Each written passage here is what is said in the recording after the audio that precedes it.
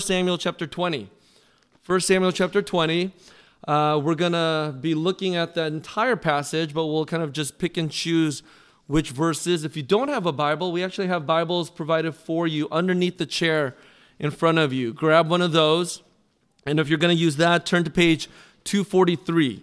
243 of the church Bibles. And we've kind of taken a pause because of Advent, right? We had Advent and this Christmas season. And so we haven't been back at 1 Samuel since November. It's been 6 or 7 weeks.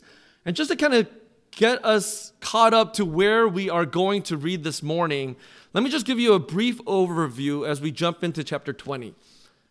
The people of God have wanted a king. They wanted a king like all the other nations. And so God relents and he gives them a king, Saul.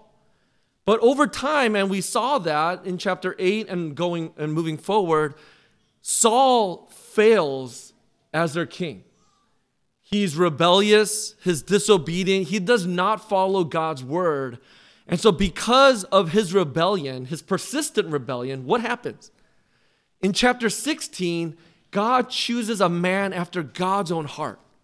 Someone who reflects who God is in his character. And it's a little shepherd boy, the youngest in Jesse's children, David, who becomes king. He's anointed, but he is yet to grow to be anointed as the king. And he finds himself, David does, in Saul's court. Why? Because not only is he a great harp player that soothes Saul's soul when he gets really agitated and angry and violent, but he's also a great warrior, we find out to be, right? He fights Goliath. He fights in the victories or in the battles for King Saul. And in so doing, David becomes good friends with Jonathan.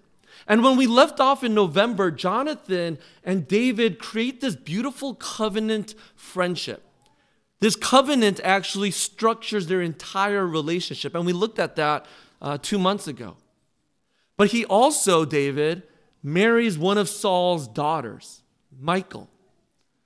And Saul, during this process, gets angrier and more jealous and envious of David because David's winning battles. David's becoming more popular in Israel. And so Saul schemes to kill David. And he does it very carefully. He puts him out in the front lines of the battles against the Philistines so that he might fail and die. But does he? No. He continues to succeed. And we're not going to look at chapter 19 today. We're actually going to skip over that and go straight to 20. But in 19, Saul makes it clear now, explicitly clear, that he wants to kill David. And so no longer is it just scheming, but he just wants to go kill him. And in chapter 19, 7 times Saul wants to kill David. 7 times he tries to kill him. And 7 times God is faithful in protecting David, his chosen and anointed king. And it's in that process David flees, and now he circles back with his best friend, Jonathan. And that's where we're going to pick up here in verse 1. So follow along here on page 243 or verse 1 of chapter 20. And let's read what happens in the process of Saul trying to kill David. Jonathan and David come up with a plan. Then David fled from Naioth in Ramah and came and said before Jonathan, "What have I done? What is my guilt and what is my sin before your father that he seeks my life?" And Jonathan said to him, "Far from it. You shall not die.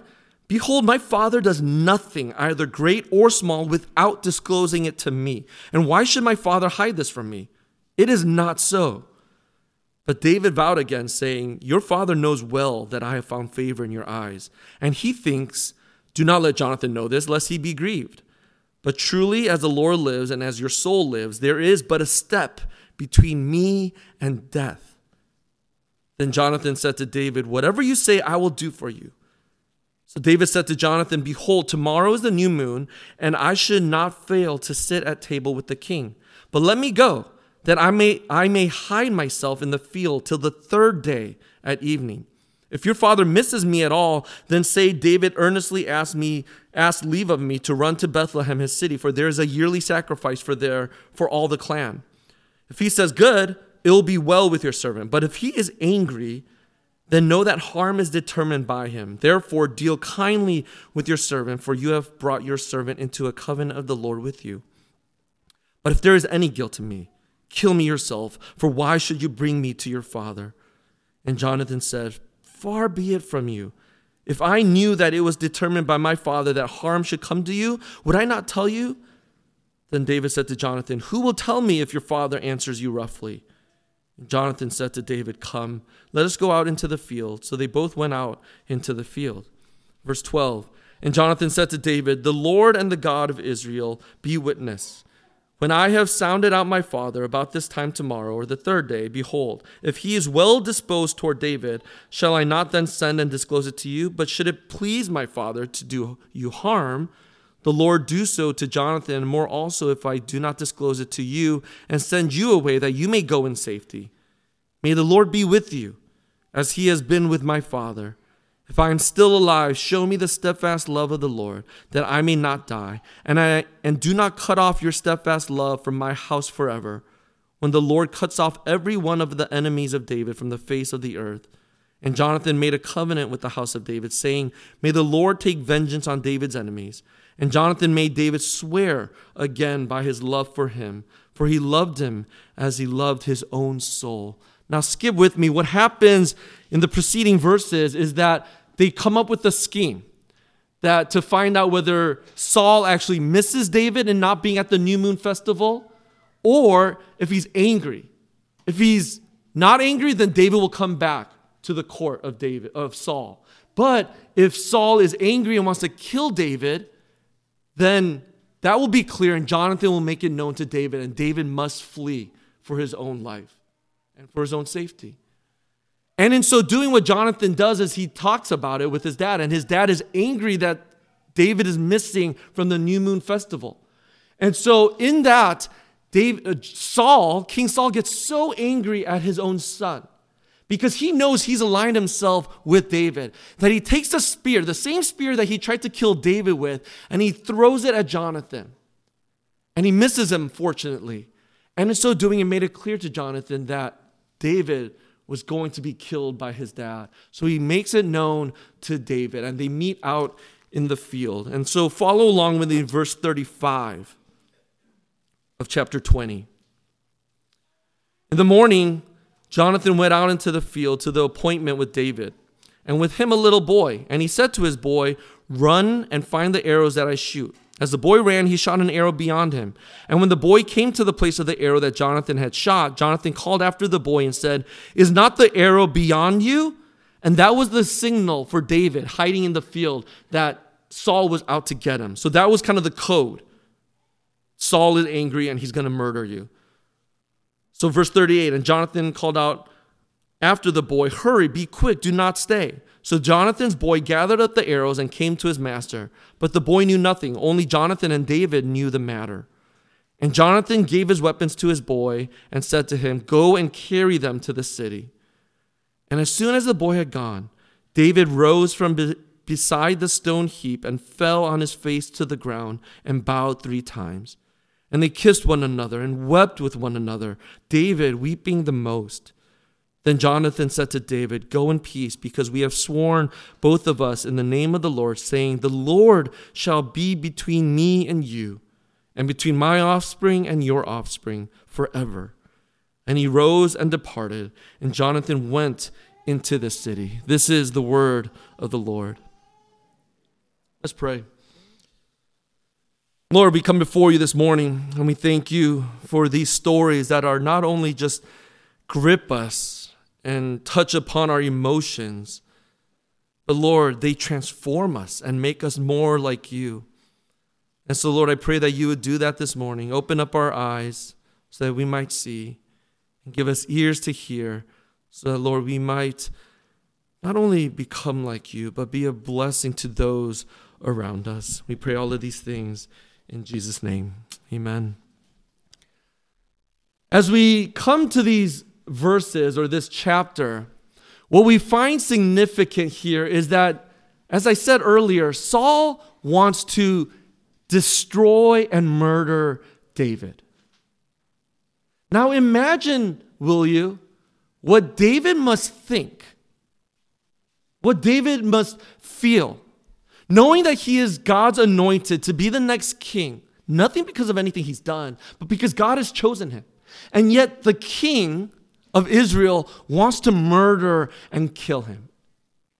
What is he thinking? What is he feeling? We don't have to actually imagine, because we're actually given David's words and his thoughts as he talks and wrestles with this with his friend Jonathan. What does he ask? He says, "What have I done? What is my guilt? And what is my sin before your father that he seeks my life? There is but a step between me and death." In other words, what Jonathan or what David is saying is that he's asking this question, why?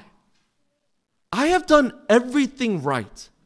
I have fought Saul's battles. I've played for him in his courtyards to soothe his soul. I've done everything right for this king. I've honored him to the best that I can. And yet, why does he want to kill me? You ever feel that? You ever feel like you've done everything right and yet nothing is going right? Everything is going wrong. As our elder Brian was praying for this COVID and this pandemic and this Omicron variant, one of the things that I've been hearing more and more from people is, I've done everything right? We followed the CDC guidelines, and yet, why do I have COVID? Why does my spouse have COVID? Why do my children have COVID? Why is it just spreading like wildfire and I can't go back to the normalcy that we thought was coming very soon? For others, it might be the fact that you've been faithful as a follower of Jesus in your workplace. You've loved your coworkers, you've loved your boss, you've honored your boss even, and yet you are on the threshold of losing your job. Or maybe you have lost your job and the finances are overwhelming to think about, how do I find another job in the midst of this pandemic? My dad asked that question a year ago. If you've been following with us or if you've been here at this church, last year my dad had an aneurysm and he was in the ICU for 2 months. And the question that after he came out of it was, why? I've eaten so healthy over the last 20, 30 years. I've exercised every day for an hour or 2 hours, and yet I found myself nearly at the verge of death for 2 months. Why? Even yesterday, as we looked at deconstruction, when we gathered together, some of us, I was reminded that in the midst of deconstruction, one of the things that has brought that about is some of the own experiences that we've had, right? In the church. Whether it's leadership failure, moral failure, or you've been taught growing up in the church since youth group or whatnot, that if you stay faithful sexually in your ethics, if you try to follow and only date a believer, and you do all these things right, then I will have this amazing marriage. And yet, there's some of us who wrestle with the fact that I've done everything right, and yet I am still single as a 40-year-old, 50-year-old. Why? Why, after having done everything right, I am still experiencing suffering and uncertainty in my life? This is the question David is asking. Why? Why is Saul wanting to destroy me? I'm but a step from death, even though I have honored him and loved him and been faithful in following God. Well, God answers him, and God speaks to him in a very unexpected way. It's not by killing off Saul. It's not by bringing disease upon Saul. It's not by the circumstances changing. But do you know how David receives the balm that he needs and the comfort he needs? It's friendship. Friendship. Jonathan is the answer for his question. It is this kind of long, committed, faithful friendship that God gives to David in a time of uncertainty and suffering and doubt. Friendship is what God gives him. And that might be jarring for some of us. That might be confusing for some of us to go, why that? When this is a question David is wrestling with, this is his plight. This is what God gives to him, a friend. And I think we find this jarring and surprising because we find friendship to be so casual, right? Friends is someone you go out to the bar with. Friends is someone you play maybe a game with or watch a game, a sporting event with. Maybe it's someone that you read a book with or you join a book club. You go running together. That is what a friend is, but it's so much more. I feel like we are so impoverished and we have such a superficial understanding and even experience in what friendship really looks like when we look at Jonathan and David here in this story. You've heard this statistic before, but in 2018, in a Pew survey, it found that 1/5 of Americans reported either being lonely or often being lonely. Now, being alone doesn't pretend to loneliness, nor does having a spouse or a significant other. But what we see is whether you're single, whether you're married, whether you have a significant other, we find that 1/5 of people find themselves lonely. This has become the public health crisis in our nation. In another study by Pew Research, it found that 42% of American adults don't live with a spouse or partner. Now, I'm guessing that number is probably a little higher in places like New York or Chicago. Maybe a slightly lower here, but there are many people who live alone. And loneliness is something that we find ourselves experiencing often. And here what I want to argue is that friendship, true, deep, committed, faithful friendships is the answer to our loneliness and to the questions and the struggles that we experience. And that's what he's given. When David is threatened, he's given a friend. I love how at the end of this chapter, we read that the Lord shall be between me and you forever. That is the kind of friendship that describes David and Jonathan. Now, I just want to briefly look at what does that kind of friendship look like when we find ourselves in places like that where we are experiencing hardship.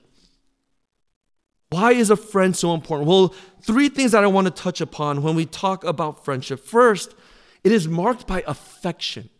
It's marked by affection.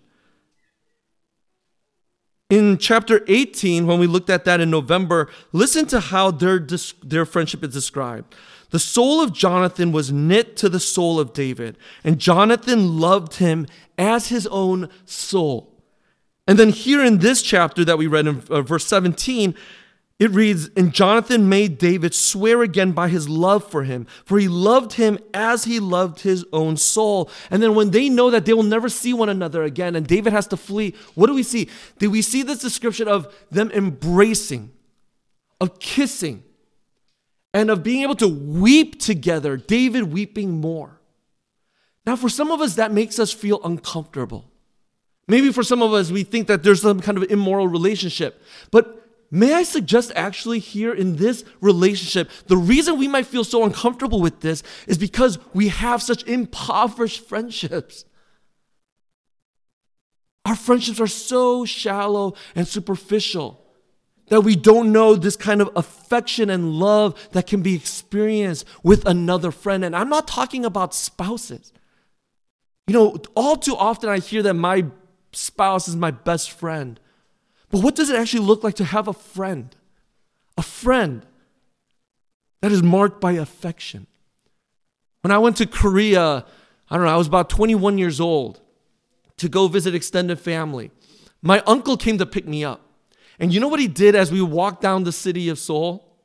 I'm 21. He was probably like in his 50s or 60s. He grabbed my hand.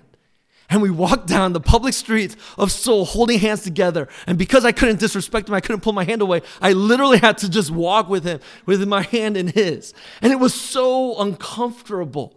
As a grown man, 21-year-old, holding another man, even my uncle's hands, walking down a public street in Seoul.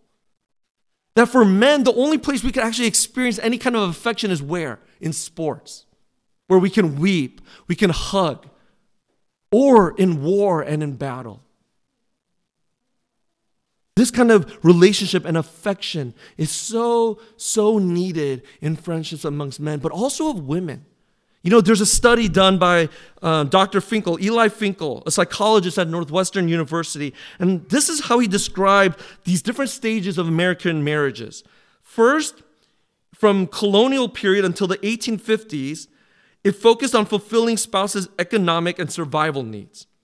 Then the second shift that lasted from then until 1965, it emphasized love, like romantic love. And from 65 till now, it's about this self-expressing marriage that became the ideal. In other words, where we are today in marriages is that the marriage has to fulfill every single desire, romantic, financial, but also friendship.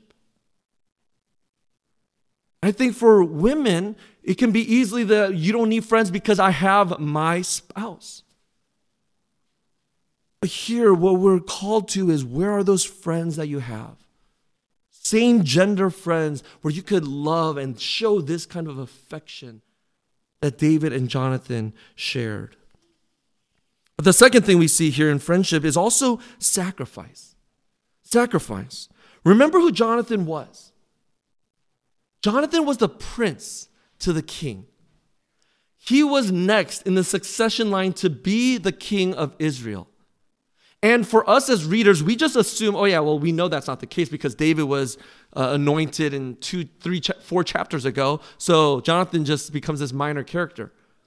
But imagine for the original readers who are living this out, they assumed and they knew that Jonathan was going to be king. There was no question. But in chapter 18, what happened? Jonathan sacrifices all the power and the privilege that is rightfully his, that the culture and history would say is his. And what does he do? He gives all of that up and gives David his armor, his sword, his bow, and his belt, signifying that I'm giving up my rights, my privileges, my power that is rightfully mine to you, David, because I have seen that God is at work in your life and you are going to be the next king. He could have fought it, but instead he relinquishes his power because he saw that God has chosen David. That's what makes Saul so angry, because he knew what his own son did. We didn't read this, but let me read how angry Saul was when he talks to Jonathan. Then Saul's anger was kindled against Jonathan, and he said to him, "You son of a perverse, rebellious woman, do I not know that you have chosen the son of Jesse to your own shame?" He doesn't even call him by his name, David. "And to the shame of your mother's nakedness? For as long as the son of Jesse lives on the earth, neither you nor your kingdom shall be established. Therefore, send and bring him to me, for he shall surely die." You see, what Jonathan was doing was truly sacrificial, even at the cost of his own life. He willingly gives up and sacrifices his rights to David. But it's also the other way around. Because Jonathan knows that David's going to be king, you know, in that culture and time, do you know what the king had to do no matter what? You had to purge out the previous dynasty or the previous kingdom, previous nation. And so guess what that meant for Jonathan? Jonathan and his children and their children would be decimated and purged. And so what we read up to verse 17 was Jonathan pleading with David, saying, "Promise me that you will spare my descendants, because David, you're supposed to wipe out your enemies. And Saul has become your enemy. But spare my children." And David promises. That's a sacrifice on David's part too, because they could become a threat. Jonathan can't control or know what his children would do. But later on in the story of Israel, David keeps that promise and spares Jonathan's children. There is sacrifice marked in friendship. And friendship is hard, isn't it? Friendship takes time. It comes at times when you least expect it and when it's most inconvenient. But that's why I think friendships are hard to produce and hard to create in our lives. Why? Because it takes so much time and so much sacrifice. When we live in such an individualistic culture and it's all about me. And We have a hard time wanting to be able to give of ourselves and our time and our resources to others. But we see here friendship being marked by sacrifice. The last thing we see is not only affection, not only sacrifice, but peace. Peace. It's not something you might go, well, okay, affection, sacrifice. Yeah, I've heard these things before through Proverbs series or whatnot. But peace. Why? Well, read with me here in verse 42. What does Jonathan say to David as they part for the last time? Go in peace, because we have sworn both of us in the name of the Lord, saying, the Lord shall be between me and you, and between my offspring and your offspring forever. And he rose and departed, and Jonathan went into the city. Do you hear what Jonathan says? He says to David, go in peace. Peace? Like, how can Jonathan say that? There is so much strife between David and Saul. Like, this doesn't end here. Saul is going to continue to try to kill and pursue David.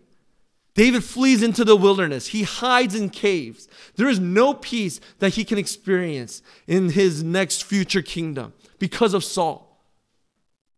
So why would Jonathan say, go in peace?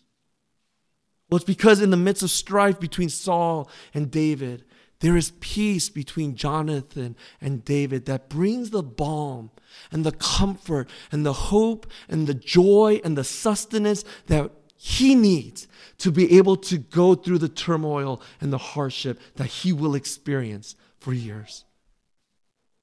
It's because of this covenantal, committed, deep, faithful relationship that he can experience the peace that he needs in the midst of the questions that he asks, why I'm but a step away from death.